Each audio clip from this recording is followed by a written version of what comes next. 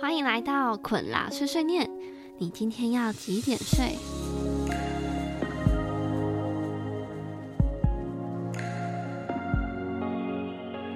一开始还是先聊点捆啦自己今天发生的一件小事，就是一个小小的碎碎念。今天早上大概是凌晨的时候，然后我就做了2个噩梦。第一个噩梦呢，就是在宿舍里面遇到一些比较血腥的事情。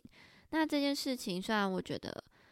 它是实质上的有流血啊，然后或者是一些比较可怕的场面，但这个噩梦并没有让我醒过来，反而是到了第2个噩梦的时候，我才整个惊醒过来。第2个噩梦呢，是我自己那时候在梦境里是在一个没有自由的环境里面。这里的没有自由是指没有思想的自由，还有行为自由，并不是人身自由受到的限制。那在这样一个环境，我在梦中是一个长期在这样的环境下，那直到了有一天，我真的再也受不了这种没有自由，然后被限制住的一个状态，于是我就想要逃跑。那在梦里，我想要逃跑，我想说我要逃去哪里啊？还蛮好笑，就是我很实际在想，我户头里面剩下多少钱？那如果我今天想要逃离的话，我要怎么自力更生？我可以逃离多久？那我可以怎么样的去寻求协助？找哪些亲朋好友或者是哪些长辈去求助，然后可以让我离开那个没有自由的环境下。那在这个思考我到底要找谁的过程中呢，我就醒来了。那其实我醒来的时候，我整个是非常难过还有害怕的，但那个并不是实际上对我的人生做了什么不好的事情，而是我觉得怎么会这样？我怎么会在一个那么没有自由的环境下，然后对我的人，就是我梦里面梦见的那个人，怎么会那样的对待我？然后我就其实觉得还蛮难过的。然后对我来说，失去自由大概真的就比我第1个梦境里可能看到一些血腥的画面还要可怕很多吧。我会想要碎碎念这个，其实就是今天早上凌晨这个梦，然后我醒来的时候已经是4点40分了，所以我没有办法再继续入睡，所以就一直躺着到6点多，然后就醒来进行一整天的活动，然后到了晚上的时候就来继续和大家碎碎念。那说到这个关于自由的故事，其实和这次的第2集是有蛮大的关系的。但在这里要先声明，并不是因为第2集的内容，所以我掰了一个故事，而是那么刚好的就在今天早上梦到了这个梦。第2集呢，会来跟大家继续去谈文化大学美术系的罢课事件到底是怎么样发生的。那在这之前，来一个简单的前情提要。那在上一周呢，我们有谈到说，文化大学它的建校背景是由党政还有资本家所建立的，所以他们会不时的去反抗教育部的一些限制规定，或者是在系所里面呢，老师对于学生的创作或者是思想，其实都是有在压抑的。那种威权的性格迟迟的没有离开文化大学。那美术系罢课事件爆发的原因呢，就是因为一位大四的学生秦正德，他因为有4科的科目不及格，遭到退学。不过这4科中，主要的老师是系主任许坤城以及他3位的门生，就造成了4位老师，那都让他不及格。那让人不免去想说，这会不会是有人在背后蓄意的指使？因为秦正德呢，他其实是一个成绩非常优异的学生，他除了这4堂课以外，其他的课程都有90分以上的成绩。那在快速的回顾了上周的内容呢，我们接下来就要正式的进入了我们今天的故事咯。那在这件事情爆发之后呢，文化大学里面就陆续出现了黑函，内文包含欺上瞒下、强奸艺术创作、美术系系主任罔顾学生权益，或者是呢，有人他们会在黑函注明写着一群不敢具名的美术系学生悲情告白。无论是黑函的内文或者是他们的署名，其实都可以感觉得出来学生对于系主任的不满，因为系主任他去压制了学生他们的创作自由，以及他们没办法把他们的不满把它表达出来。那事实上呢，这位系主任许坤城并不是第一次遭到这样的算是抗议吧。这起事件是发生在1994年。那事实上在1991年的时候，美术系的学生已经有200多个学生，他们联署想要罢免掉这个主任许坤城。那虽然学生那个时候有录下一些音档，然后或者是许昆城跟学生的对话，可是校方呢，他们却以证据不足为理由去拒绝处理这件事情。那当然这件事情就没有一个好的结果，那许昆城他就继续的在当系主任当老师。那这件事情过后呢，其实学校他们也是有找当初那些联署的学生进行一个秋后算账，最后就导致了2位学生被退学，3位延毕。那从1991年的这个事件来看，就可以发现，其实从过去的联署行动到了1994年的黑函内容，美术系学生对于权威压制啊，然后还有他们没有创作的自由，真的是已经不满到了极限了吧，然后才会在美术系罢课事件里面整个爆发出来。那接下来呢，我会跟大家以一个时间序的方式去讲这个罢课事件34天到底发生了什么事情，然后尽可能的去把它交代的清楚。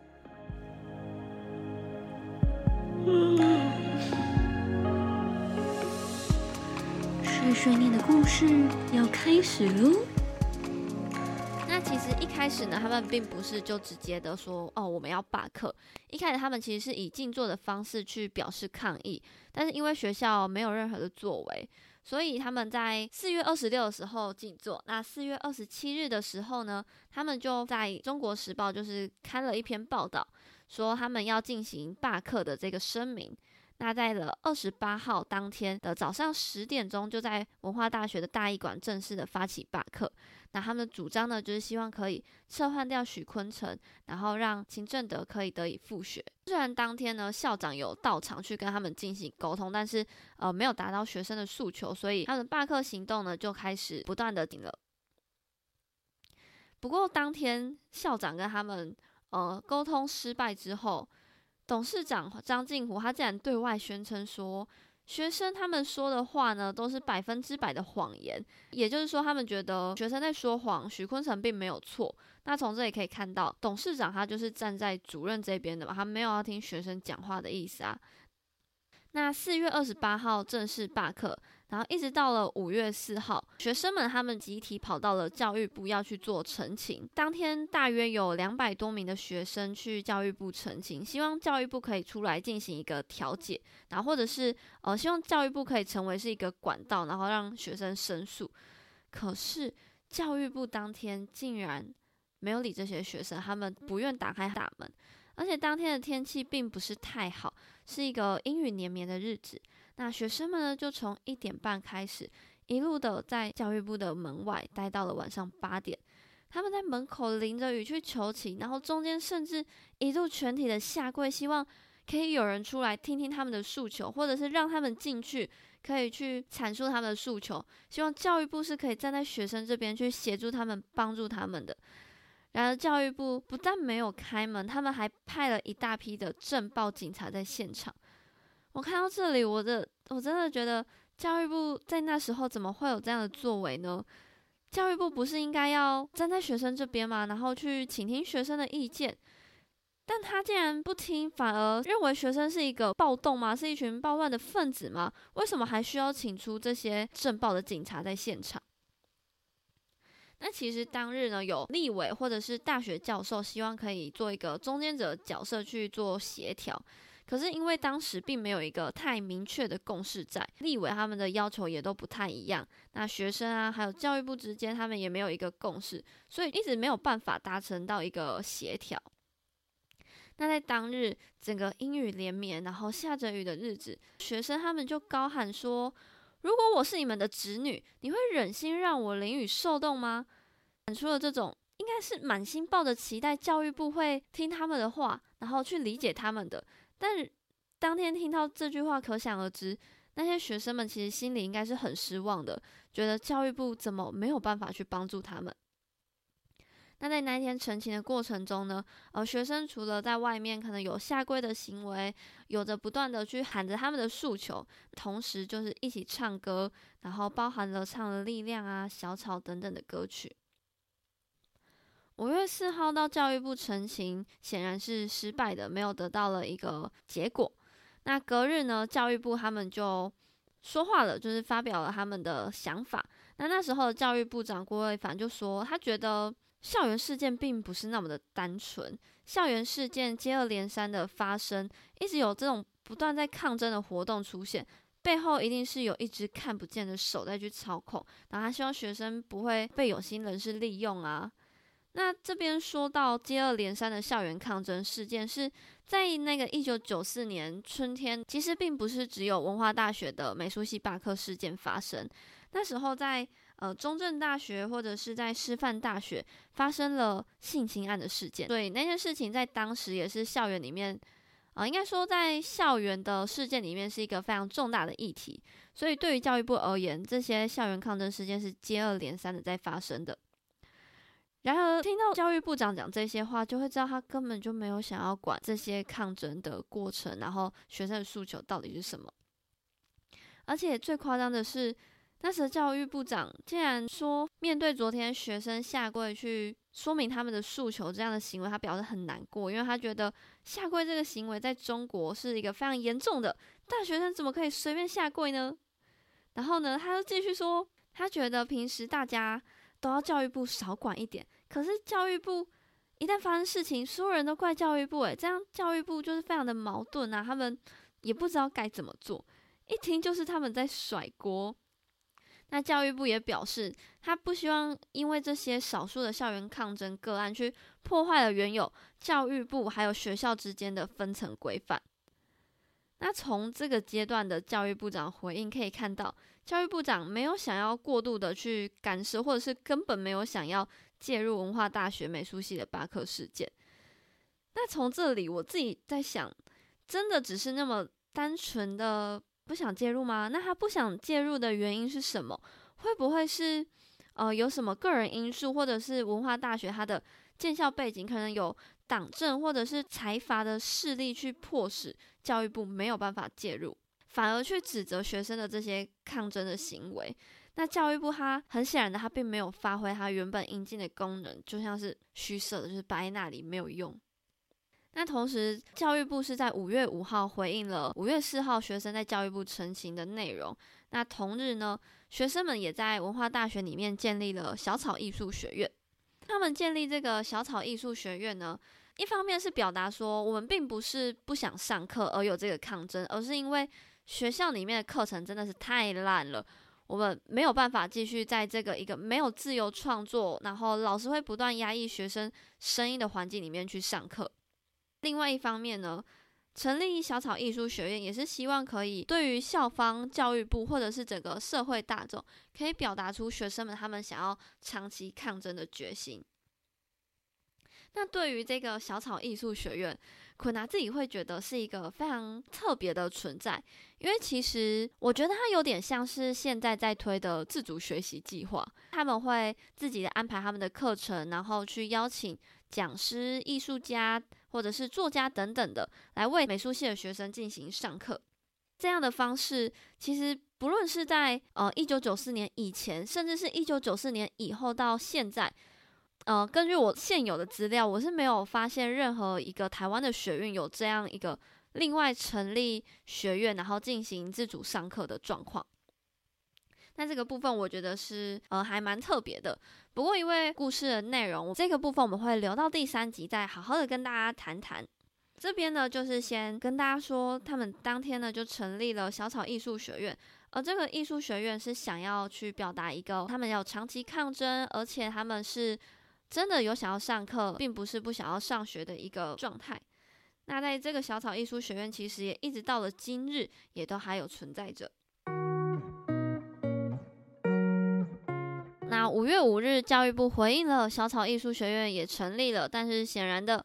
还是没有人出面来去跟学生做一个协调或者是沟通，一直要到了5月11日，文化大学的学生，然后校长还有家长以及校友，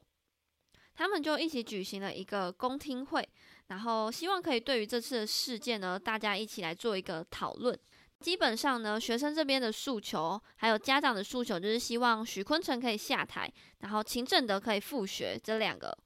但是文化大学的校长就表示，秦正德的退学处分案是不会改变的，不过他是可以报考研究所。但这边就是非常的奇怪，这是什么意思？意思就是说，秦正德他的案子学校不会重审，但是没有毕业证书一样可以考研究所啊，是秦正德自己不考的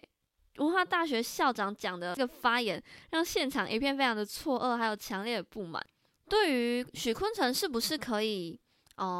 继续成为老师，然后他是不是一个适任的教师这个问题上，校长则是表示他要再研拟，然后不愿意给出答案。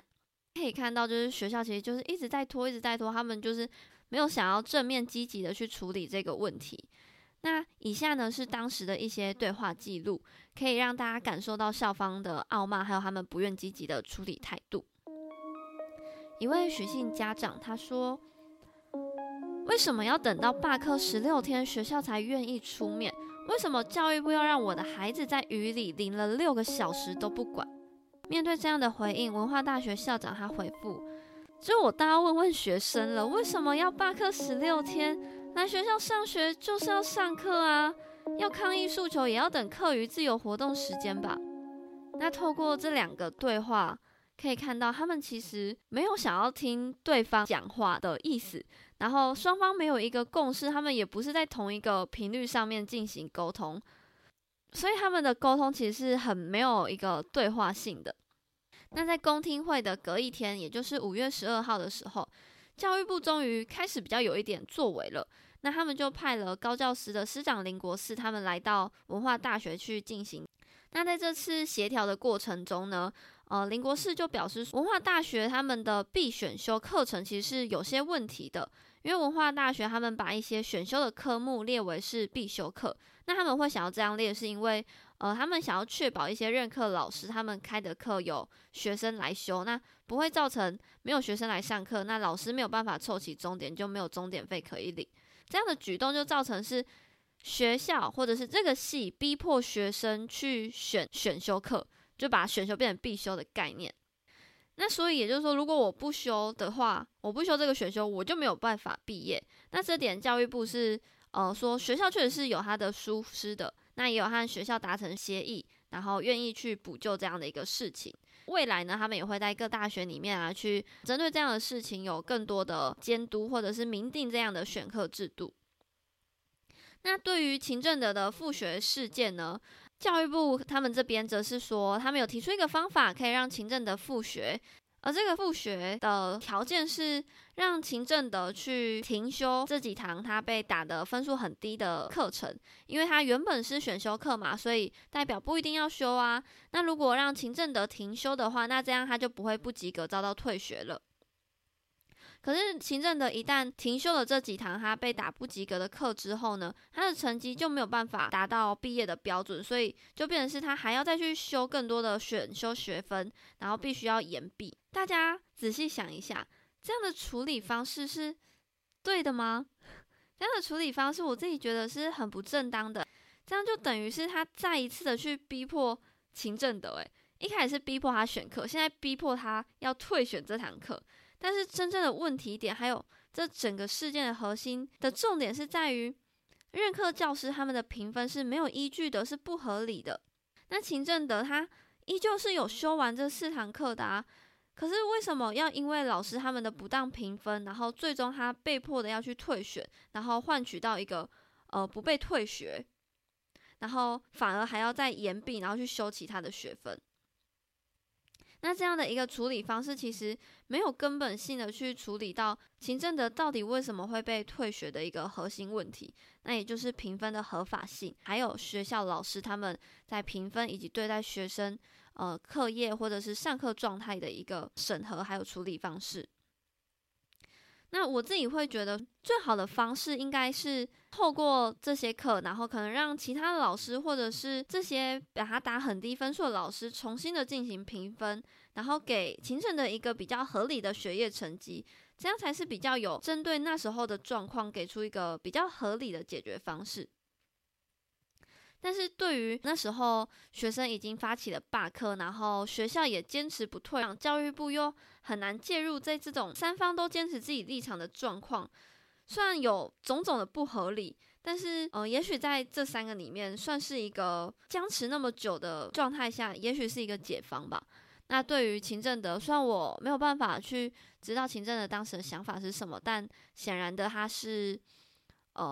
也算只能接受这样的想法吧。后续也没有再继续针对这样的事件提出他们的诉求了。所以说，秦正德复学的诉求可以算是某个程度达到了目的，但是对于他们罢课学生，其实还有另外一个诉求，就是许昆成要下台。这个部分教育部则是表示，就由校方来做决定吧，毕竟是一个人事上面的裁量啊。可是校方他们就是迟迟的没有回应，他们不想要去正视这件事情，所以即使秦正德他是可以复学了，但是学生的罢课行动还是不愿意结束。那后来到了5月13号的时候，学校就组成了一个7人小组，然后去调查美术系的抗议事件。这个过程呢是由董事长张敬湖，然后还有校长去主持会议的。在这个7人小组里面呢，算是校方有自己承认说他们在必选修科目的订定规则上是有缺失的。那秦正德呢，也可以透过刚刚讲到那样的方式来进行复学。可是对于许昆成下台的事件，还是没有一个定案。那学生团体当然就认为，什么7人小组啊？这7人小组根本就只是校方派出来的表面的东西，只是一个拖延战术而已啊！所以他们就持续的罢课。但对于这样的一个事件，其实学生又更不满的，因为他们发现，为什么在这样的一个事件里面，董事长跑进来啦？董事长还有董事会，他们怎么可以去干预学校的行政呢？这样的行为是不正当的啊！那面对这样的指控，董事长他就是以国外的大学为例说，可是国外的董事会他们也还是介入了学校的行政啊，所以认为自己是有权利介入的。那对于这个教育部则是表示说，董事会的话其实是不太应该要介入的啊，但是也没有非常强行的说，你不要管这件事情，董事长、董事会就是不能管。对于董事长到底可不可以介入学校行政事务这个问题，我想最终还是要回到台湾那时候的法规吧。对，但是对于董事长想要介入校务行政这件事情，是还蛮值得讨论的。因为在想要上面，其实就代表着董事长他想要带着他的一个党籍，然后还有他的资本家背景去操控这个学校的走向。董事会作为一个学校的经营者还有出资者，他的权利如果想要介入校园行政的话，这不但会让学校他们在整个发生或是运作上面更一元化，那也没有办法去脱离那时候威权时代的封闭形式还有封闭风气的一个运作。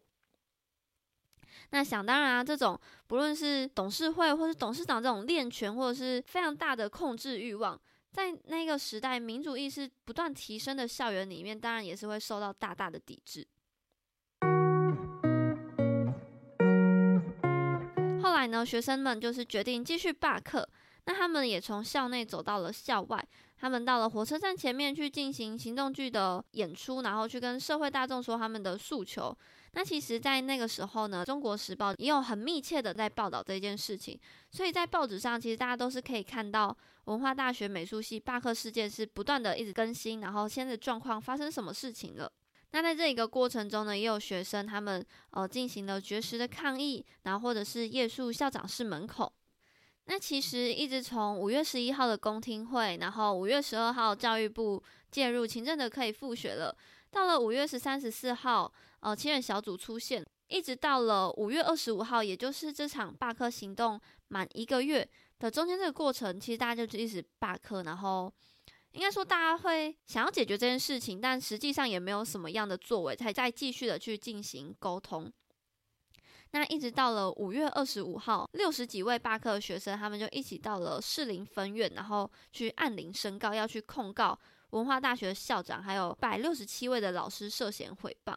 那为什么他们会告他们涉嫌诽谤？是因为前一天，也就是5月24号的时候，文化大学有167位的老师，他们就联署一起去发表了一个公开信。那这个公开信里面就是开始去谴责说学生一些行为是不对的啊，去诽谤学生。那学生他们按铃申告里面的内容也是说，学校他们不但没有回应学生的抗争诉求，他们反而去花了大笔的广告费去刊登报纸，然后去诋毁学生们的行动，去侮辱了抗争的学生团体。所以他们就透过这些在广告中里面署名的人，然后一起去控告他们都是有涉嫌诽谤的。那也在同日呢，文化大学的学生也发动要接管系办。那说到接管系办，我觉得这是一个对我来说还蛮惊讶的事情，因为在应该说我没有想到，在1994年的那样一个时代里面，学生除了有办法持续的抗争1个月之后，还会要去接管系办。那其实接管系办的这个行为呢，对于整个社会大众来说，在报纸上是有2种不一样的声浪的。有一种声浪就是说，学生接管系办，他们其实已经有点做得太超过了，它是一个触法的行为。然后有一种警告意味说，学生你们现在已经触法了，你们应该好好回去上课，不要再做这种违法的行为了。那也有另外一种声浪是说，其实美术系的学生他们从过去好几年前就累积这种不满的声音，然后一直到这个事件爆发出来。他虽然没有直接的去说接管系办这个行为到底是好还是不好，但在他的字词中可以看得出来，他其实在讲的是学生会有这样的行为，是有一种学校逼迫学生这样做的，有一种被迫要这样做的行为，也是有一种官逼民反的意思在里面吧。那这样的行为到底算不算一种算公民不服从吗？或者是这样的行为到底是怎么样？我觉得大家可以就是再想想看。我觉得罢课这个行为对于整个事件来说也是非常重要的，因为他们宣布要接管系办之后，还有他们去控告校长之后呢，教育部其实是有更多的作为出现的。5月30号的时候，教育部就派了次长去做协调。在这个协调的过程中，教育部有跟学生不断的去沟通啊、协调，然后最后在5月30号的时候，结束了为期34天的罢课行动。最后，许昆成下台的这个诉求到底有没有完成？在6月1号呢，是完成的，因为文化大学也宣布了许昆成要进行停职。那文化大学美术系的罢课事件看似已经告了一个段落了，但其实是一波未平一波又起，因为那时候6月其实是接近暑假了嘛，那新的学期开始呢，其实又爆发了另外一个事件。那这个事件呢是，其实在开学之前啊，同学跟学校已经有进行校务会议，然后去讨论他们系上的课程改革，一起去商拟说美术系的课程要怎么设计，然后选修跟必修制定是该怎么样的。可是董事长张敬虎他却在开学的前夕，他不承认学生参与召开校务会议这个理由，推翻了整个校务会议做出来的决议，导致让已经开学的学生们他们没有课可以选，他们没有课可以上。虽然已经开学了，可是整个系上的场面是非常混乱的，因为大家都没有课可以上啊，我没有办法选课，这样的事情发生就让学生更不满了。所以在同年，也就是新学期开始之后的9月13号呢，学生们他们又再一次的走到教育部去陈情，高举着董事会独裁，想好好上课，我们走投无路，我们又回来了，这些致辞的白布条。此外，当初虽然罢课事件结束了，然后学校宣称说他们不会继续去追究抗议的学生，也不会进行秋后算账。可是事实上，在上一个学期4、5月的这个罢课事件，学校还是进行了秋后算账，他们让了部分的学生以一些很不合理的理由遭到学校的退学啊，然后还有延毕。那故事说到这边，也大概的完整的交代了文化大学美术系罢课34天的过程。那这集的内容呢，也差不多会在这边做一个结尾。在下一集，坤娜则是会带大家一起来讨论，那也是分享以一个千禧少女的角色来分享我怎么去看待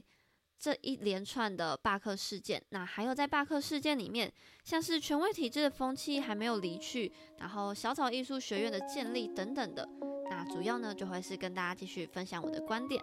那我们就一起期待下集咯。困啦，碎碎念，今天记得早点睡，晚安。